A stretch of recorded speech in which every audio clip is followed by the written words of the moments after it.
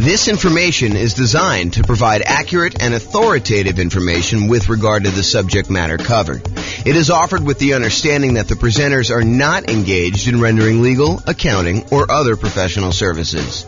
If legal advice or other expert advice is required, the services of a competent professional should be sought. Welcome to the Fall River Real Estate Investing and Real Estate Financial Planning Podcast. Learn all about investing in real estate in Fall River, Massachusetts, with a combination of real estate financial planning and modeling with numbers specific to Fall River, plus syndicated, more generalized recordings of live and pre-recorded real estate investing classes. Not all of them specific to Fall River. Be sure to stay tuned after the podcast for a message from our sponsors. Well, good morning. Welcome, everyone. I am your host, James Orr, and today we have a class that I think is going to surprise a lot of folks. What if I told you, this sounds like such a sleazy, infomercial pitch, but go with me for a minute here. What if I told you I could save you, on average, 4 years off of financial independence, 4 years of working at a job that you don't like, and have you be able to be financially independent 4 years earlier? Or what if I told you it was 7 years on median? And what if I told you, because everyone's all crazy worried and paranoid right now, we've seen interest rates rise over the last, year and a half or so, whatever it's been. They went from all-time lows. How quickly we forget that they're all-time lows, not just, lows, but how quickly we went from all-time lows to not even all-time highs. I mean, just more reasonable ranges for mortgage interest rates, kind of in the middle range of what we would see normally. What if I told you that I could help you avoid having to deal with higher interest rates completely? Well, that is what today's class is all about.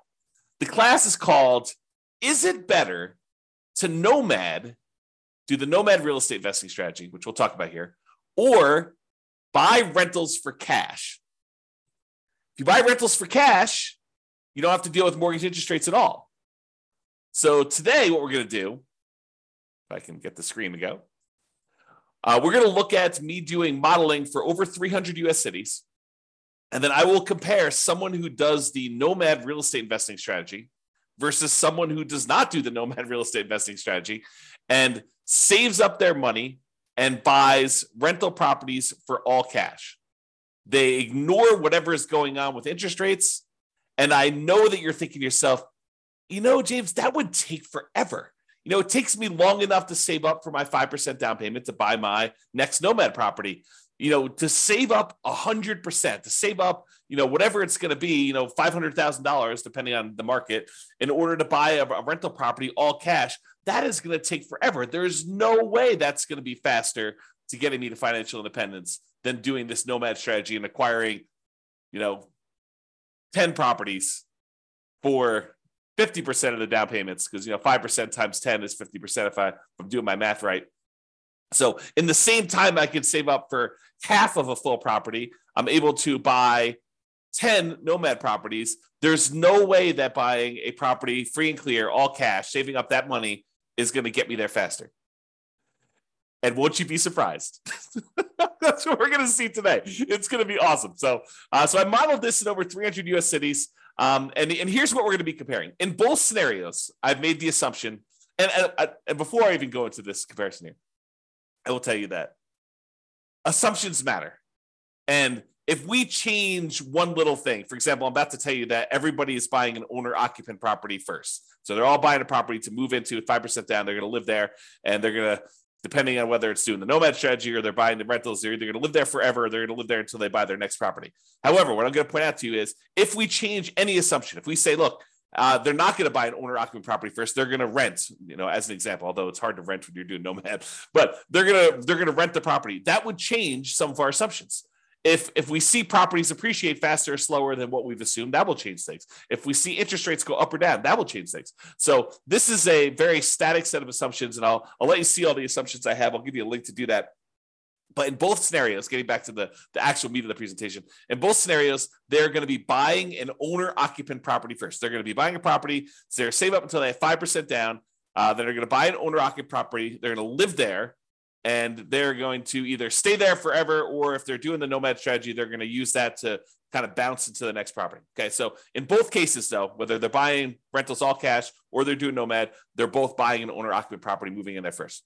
With the Nomad strategy is someone basically buying a property, moving into the property, living there for at least a year, then converting the previous property to a rental, moving into the next property with 5% down or 3% down. In this case, we're doing 5%, but moving in there with some low down payment, owner occupant loan, living there for a year, then converting that one to rental and repeating the process until they have as many rentals as they desire. Okay, so with the Nomad strategy, I'm specifically saying they're saving up until they could buy 5% down owner occupant properties. They're going to live in that property for at least a year, and until they've saved up to buy the next property, because sometimes that's more than a year. It might take them more than a year to save up 5%. And we acknowledge that. We plan for that. We model that in our analysis. And then they repeat that until they have up to 10 properties total, 9 rentals, and then one that they're living in. The last one that they purchase, it also happens to be the most expensive property that they purchase because property values are going up over time, is also the last one to be paid off.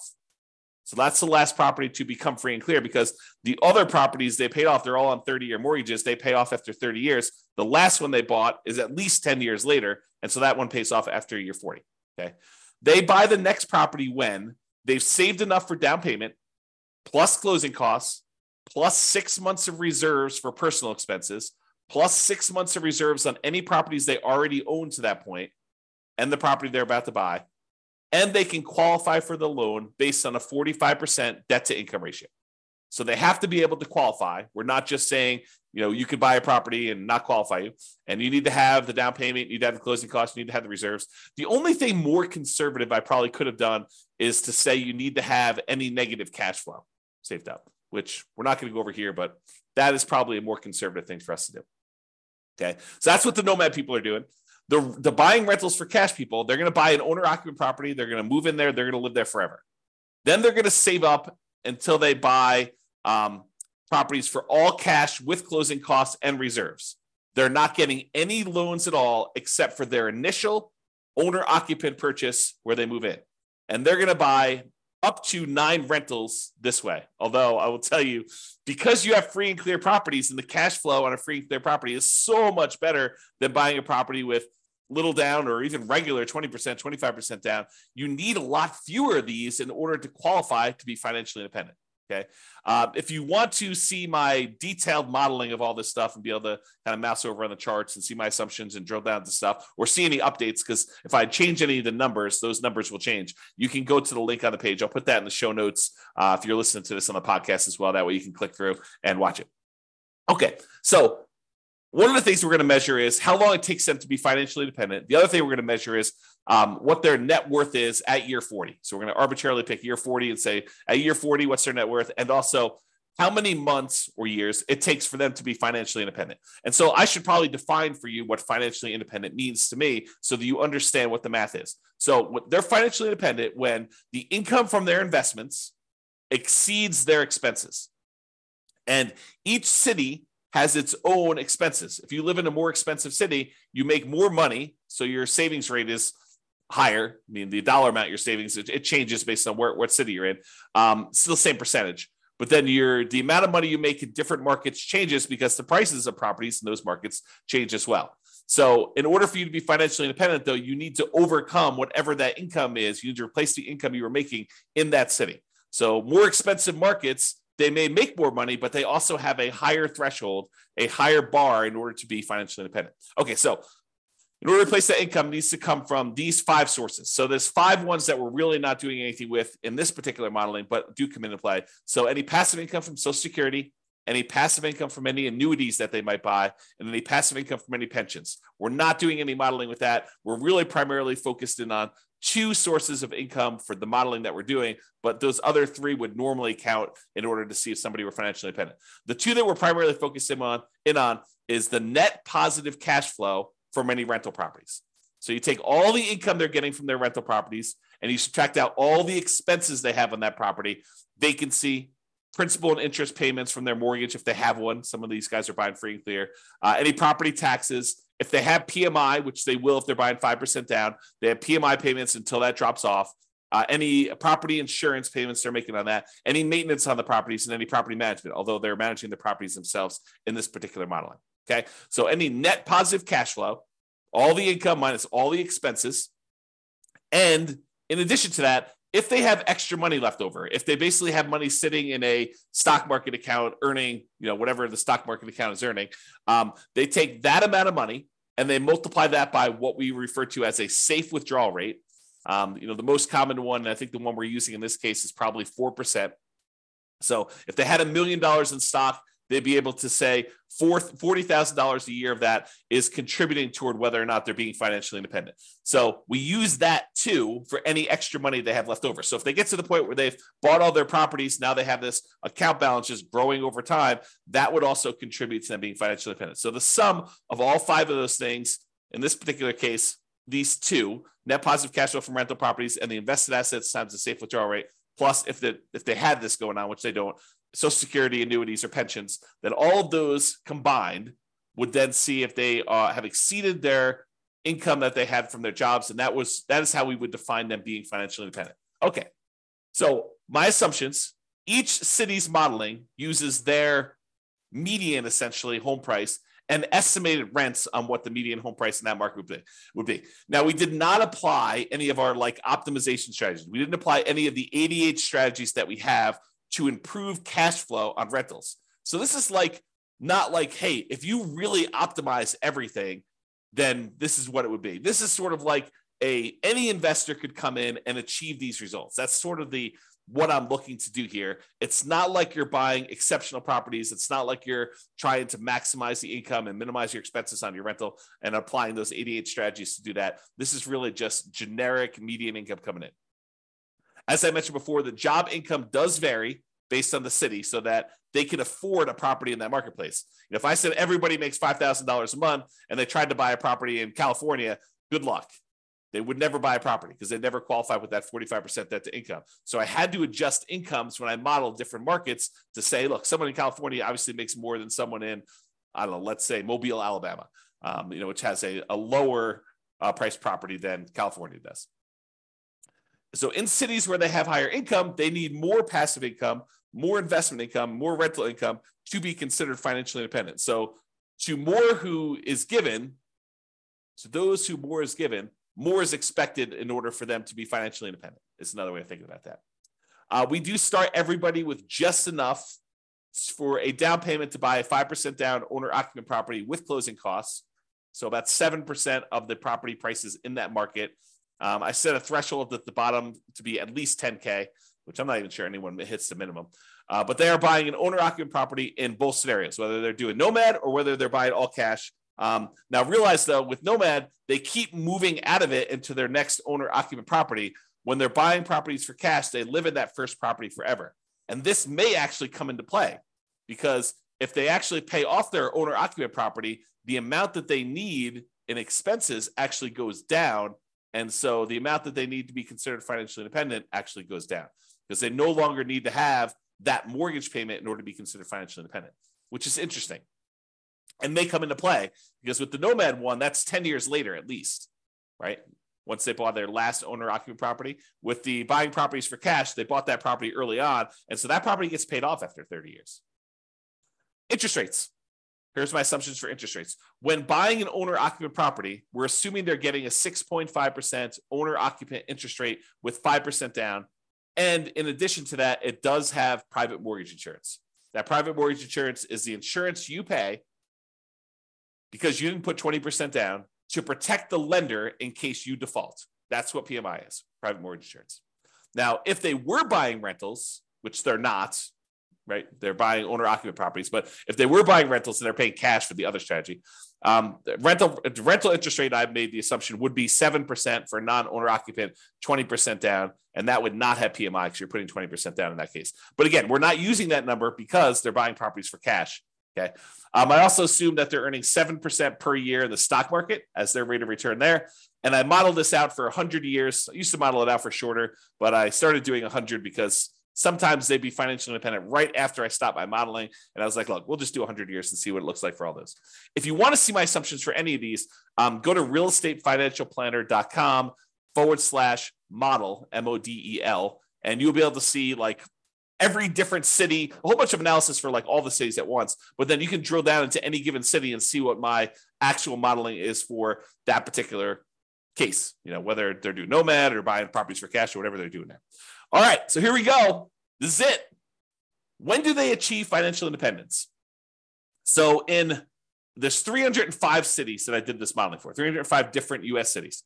So in the baseline Nomad model, they achieved financial independence faster in 84 out of the 305 cities. So in 84 out of 305 cases, it was better for them as far as speed to financial independence goes, to get to the point where they are completely financially independent. They no longer need to work anymore. In 84 cities out of 305, if they do the baseline Nomad model, buying a property with 5% down, moving in, live there for a year, converting it to a rental. Okay. In 10 cities, it didn't make any difference which model they took. So 10 out of 305, which is what? I don't know, 3% maybe? About 3% of the time, didn't matter what, you could have picked either, doesn't matter. But in 84 cities, it was better for you to do Nomad, which means that in 211 cities, about 2/3 of the time, it was better for you to buy an owner-occupant property and then save up money forever, it seems like, in order to buy a property for all cash, then use whatever extra money you have saved up to then save up for the next one that you're going to buy all cash, and repeat this until you're financially independent. It was faster for you to be financially independent if you did that 2/3 of the time in 2/3 of the cities by doing the all cash model. That's crazy, right? I think this surprises a lot of people. They're like, wait a minute, how is that even possible? It's going to take you forever to save up this amount of money in order to buy the properties for all cash. And I'm telling you, it surprises me. But the challenge is this, right? Like, I think a lot of folks, they assume maximize leverage, get into the deal as quickly as you can, get onto the property so that you kind of let your properties appreciate with you.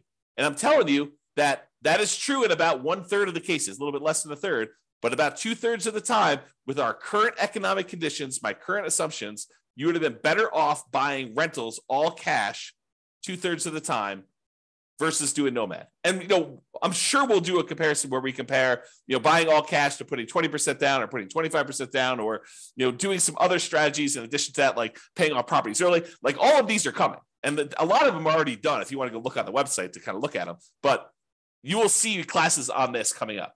And we'll see like just how big of a difference doing things like paying off properties, paying off the owner-occupant property, paying off my rental properties, paying off my rental properties with cash flow, paying off my rental properties, or only when I have enough to pay them off in full. Like, there's all these differences that are going to come into play, and we're going to see how that plays out.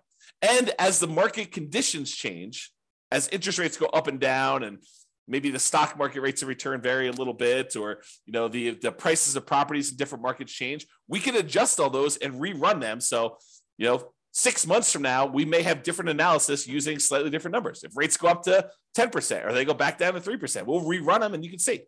Okay.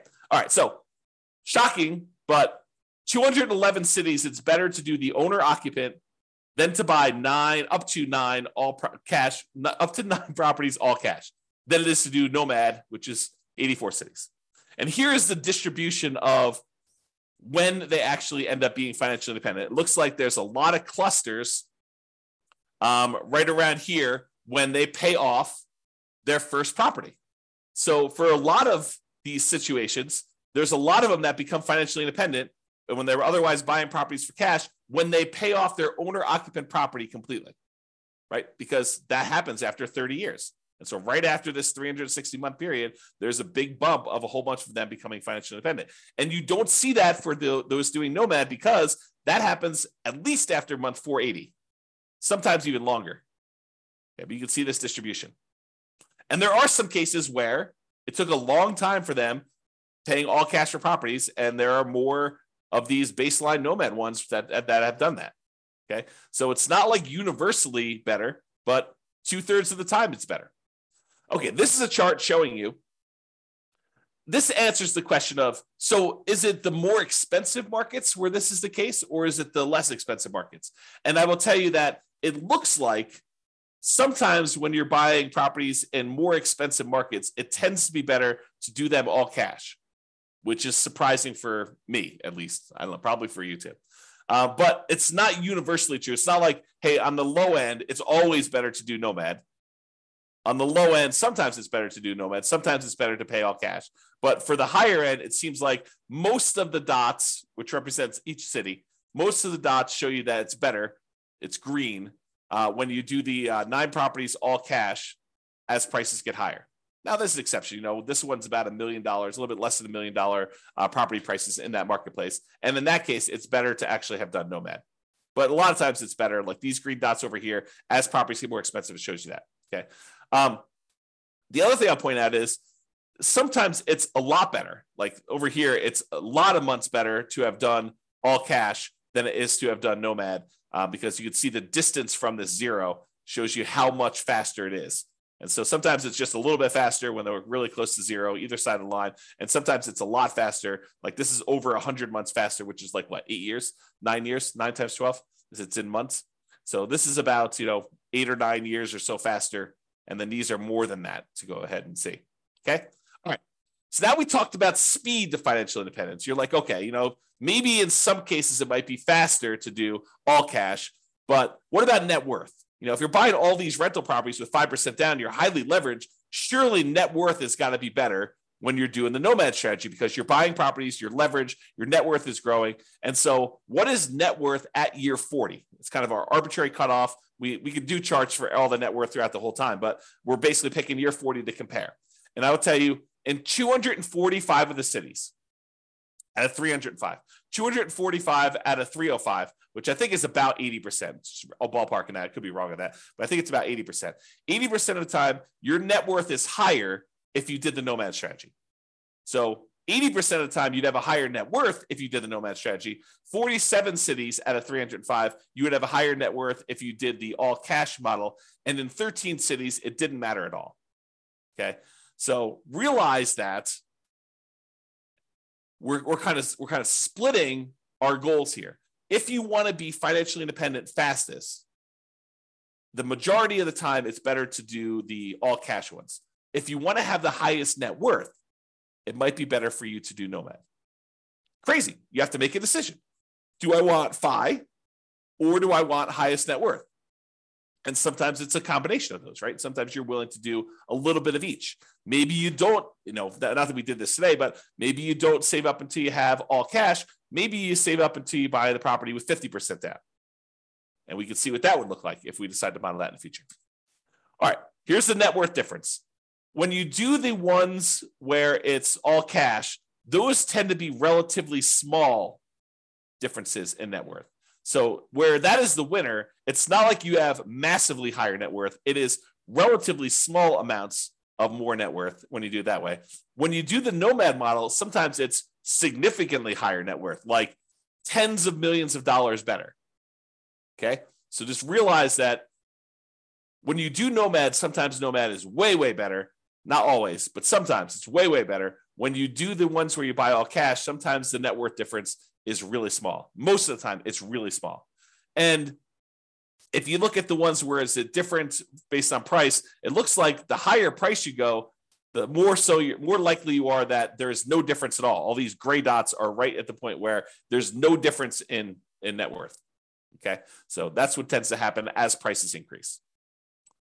All right. In a couple cases where you're doing the Nomad strategy and you're only putting 5% down, and we're only making sure that you have 6 months of reserves, and we're not optimizing for cash flow at all by using any of the 88 strategies, and you're buying basically median properties with what rent would be on those median properties, in those cases, we've seen 9 cities, 9 of the 305, where you actually run out of money at least at one point or more when you're doing the Nomad strategy. Now, we could solve this problem, right? We could decide, hey, look, we're about to buy a property. It's going to have some negative cash flow because we're only putting 5% down in that particular marketplace. We could set aside the negative cash flow that we would need before we buy the property, be more conservative. And in that case, you are not likely to run out of money at all. Or you decide to go buy slightly better properties or buy down the interest rate or, wait until or do something to improve your cash flow, like do a short-term rental instead of doing a traditional long-term rental or whatever you could do in order to improve that. There are strategies we could do, but there were 9 cities with our really basic modeling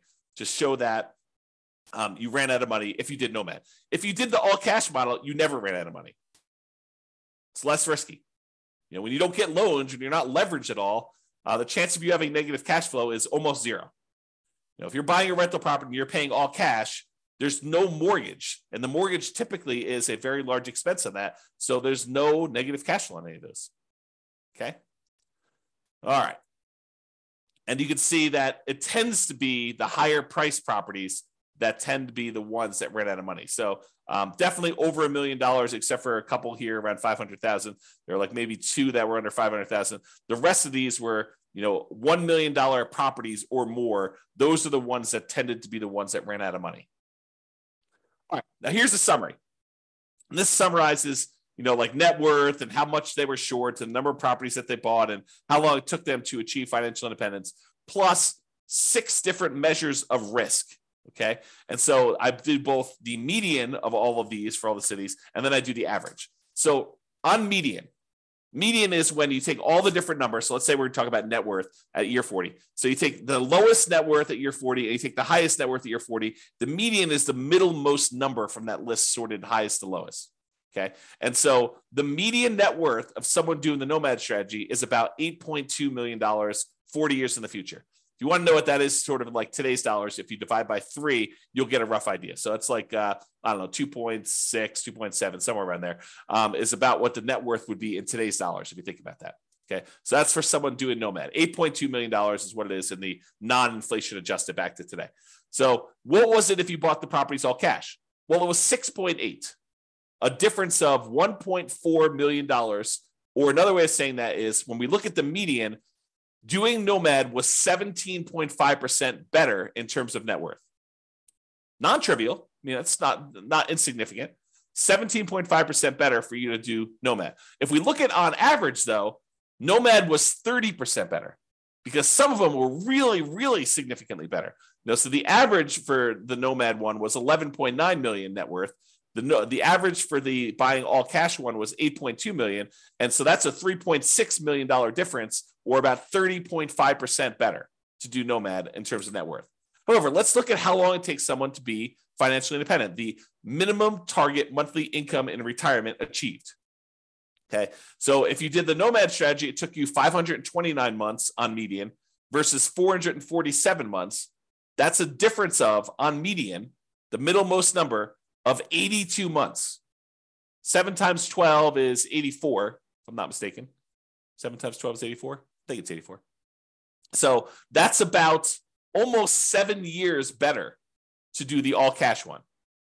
It's about 15%, 15.5% better to have done all cash for achieving financial independence on median. If we look at average, it was 547 months on average, to do Nomad, or 498 months on average to do the all cash ones. Let me take a drink and mute myself. Okay, I'm back. All right, so for the baseline Nomad one is 547 months versus 498 on average, or about 49 months difference. About 4 years on average faster for you to do all cash rentals than it was for you to do Nomad, or about 9% better. Remember at the beginning, I said, what if I could save you 4 years off of your, the time you were working a job you didn't love to become financially independent? Well, that's what I'm showing you. On average, It's 4 years faster for you to do all cash than to do Nomad. So if you were planning on doing the Nomad strategy right now with our current economic conditions in all the different cities in the US, 305 cities that we modeled, it's 4 years faster for you to save up and do all cash. Whew, mind blown. Okay. Now let's look at risk. When we look at the median for risk, in all the ways that we measure risk, risk is usually about like how much can rents go down before you have negative cash flow, or how much can prices go down before you have, negative equity, or like what's your debt to income rate, your average debt to income for the whole scenario, or what's your average debt to net worth. If you kind of want to measure like how much debt load you're carrying compared to your net worth, or your liquidity to your debt to account balance, like all of those are different measures of risk. And a lot of them include a measure of risk as measured through debt load, like how much debt you have. And then, of course, the number of months of reserves. But in 5 of the 6 different measures of risk, you would have been better off paying all cash. Well, if you think about it, it makes sense, right? You're not getting loans on these properties, so it's less risky to do those types of strategies. If you don't have any debt at all, your debt to income is going to be better, right? If you don't have any debt at all, well, you do have debt because you're buying the owner-occupant property at first. But if you only have one property that has debt and 9 of the other ones don't, then you're going to be less risky. If you only have one property with debt, 9 of the other ones don't, your debt to net worth is going to be better, or your debt to your account balance is going to be better. And so in all those cases, both an average and median, it is better, less risky for you to buy the properties all cash. So with less risk, you also are financially independent faster. However, when you take on this more risk, you end up with, on average and on median, a higher net worth. Not universally. There's somewhere it's different, but most of the time. Okay? All right. So now, just a reminder, we've been talking about like this median property and the rent on that median property. We could go and apply all these 88 strategies that we have to improve cash flow, to improve these numbers for those with the rentals. Okay? We're basically using median price properties and what rent might be on those in each of the market. You, as an individual, should be able to choose and do better than what I've talked about. And I do model some of those improvements and the impact and some of the other things we're doing where, I'm saying you're getting better rent or buying at a discount, or, you're buying a slightly different price property or whatever. Now, if you are an expert in your local market and you want to help me improve the kind of numbers I'm modeling in your local market, please do reach out via email and I can update the numbers in our database, rerun all the scenarios, and get updated versions of both the individual cities analysis and also the aggregate analysis we've done on all 305 cities. So, just reach out to me and kind of tell me, hey, look, James, your numbers you're using for whatever market you're in that you're an expert at are slightly off. They're slightly higher. Be nice, by the way. But they're slightly higher than what they should be, or they're slightly lower than what they should be. I'm not looking for like the best case of, well, I did this deal 3 years ago and it was amazing, and so we should use that for the modeling. No, what I want to use is numbers that any real estate investor could go in and achieve.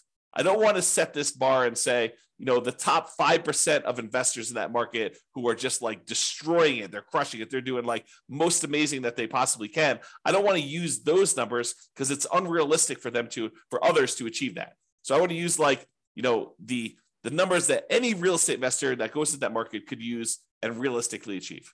But if you want to come help me and do those numbers, great, let's do those. Let's improve the numbers. We'll do the analysis again for all the different models we've done for your city. And then it'll also update automatically and all the aggregate stuff. So if you are, reach out and do that. Now, when you're doing the Nomad strategy, where you're buying a property, 5% down, you're moving into the property, you're living there for at least a year, you must be buying properties in that local market.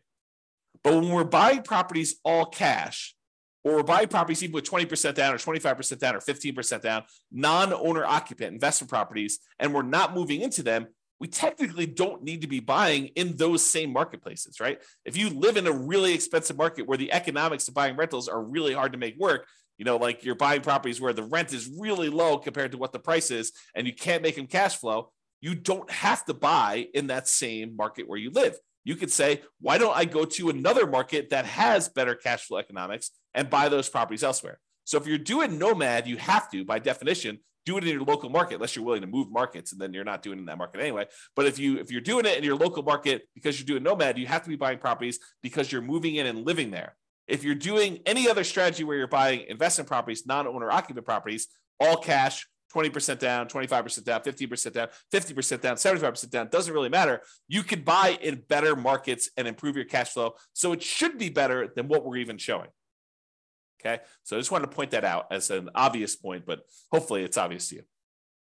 All right. So in conclusion, in our current market conditions, current price, current interest rates, current rents, in 305 US markets, using what I would consider to be less than ideal median price to rent properties, buying properties all cash tends to outperform the Nomad strategy for speed to financial independence and lowering of risk.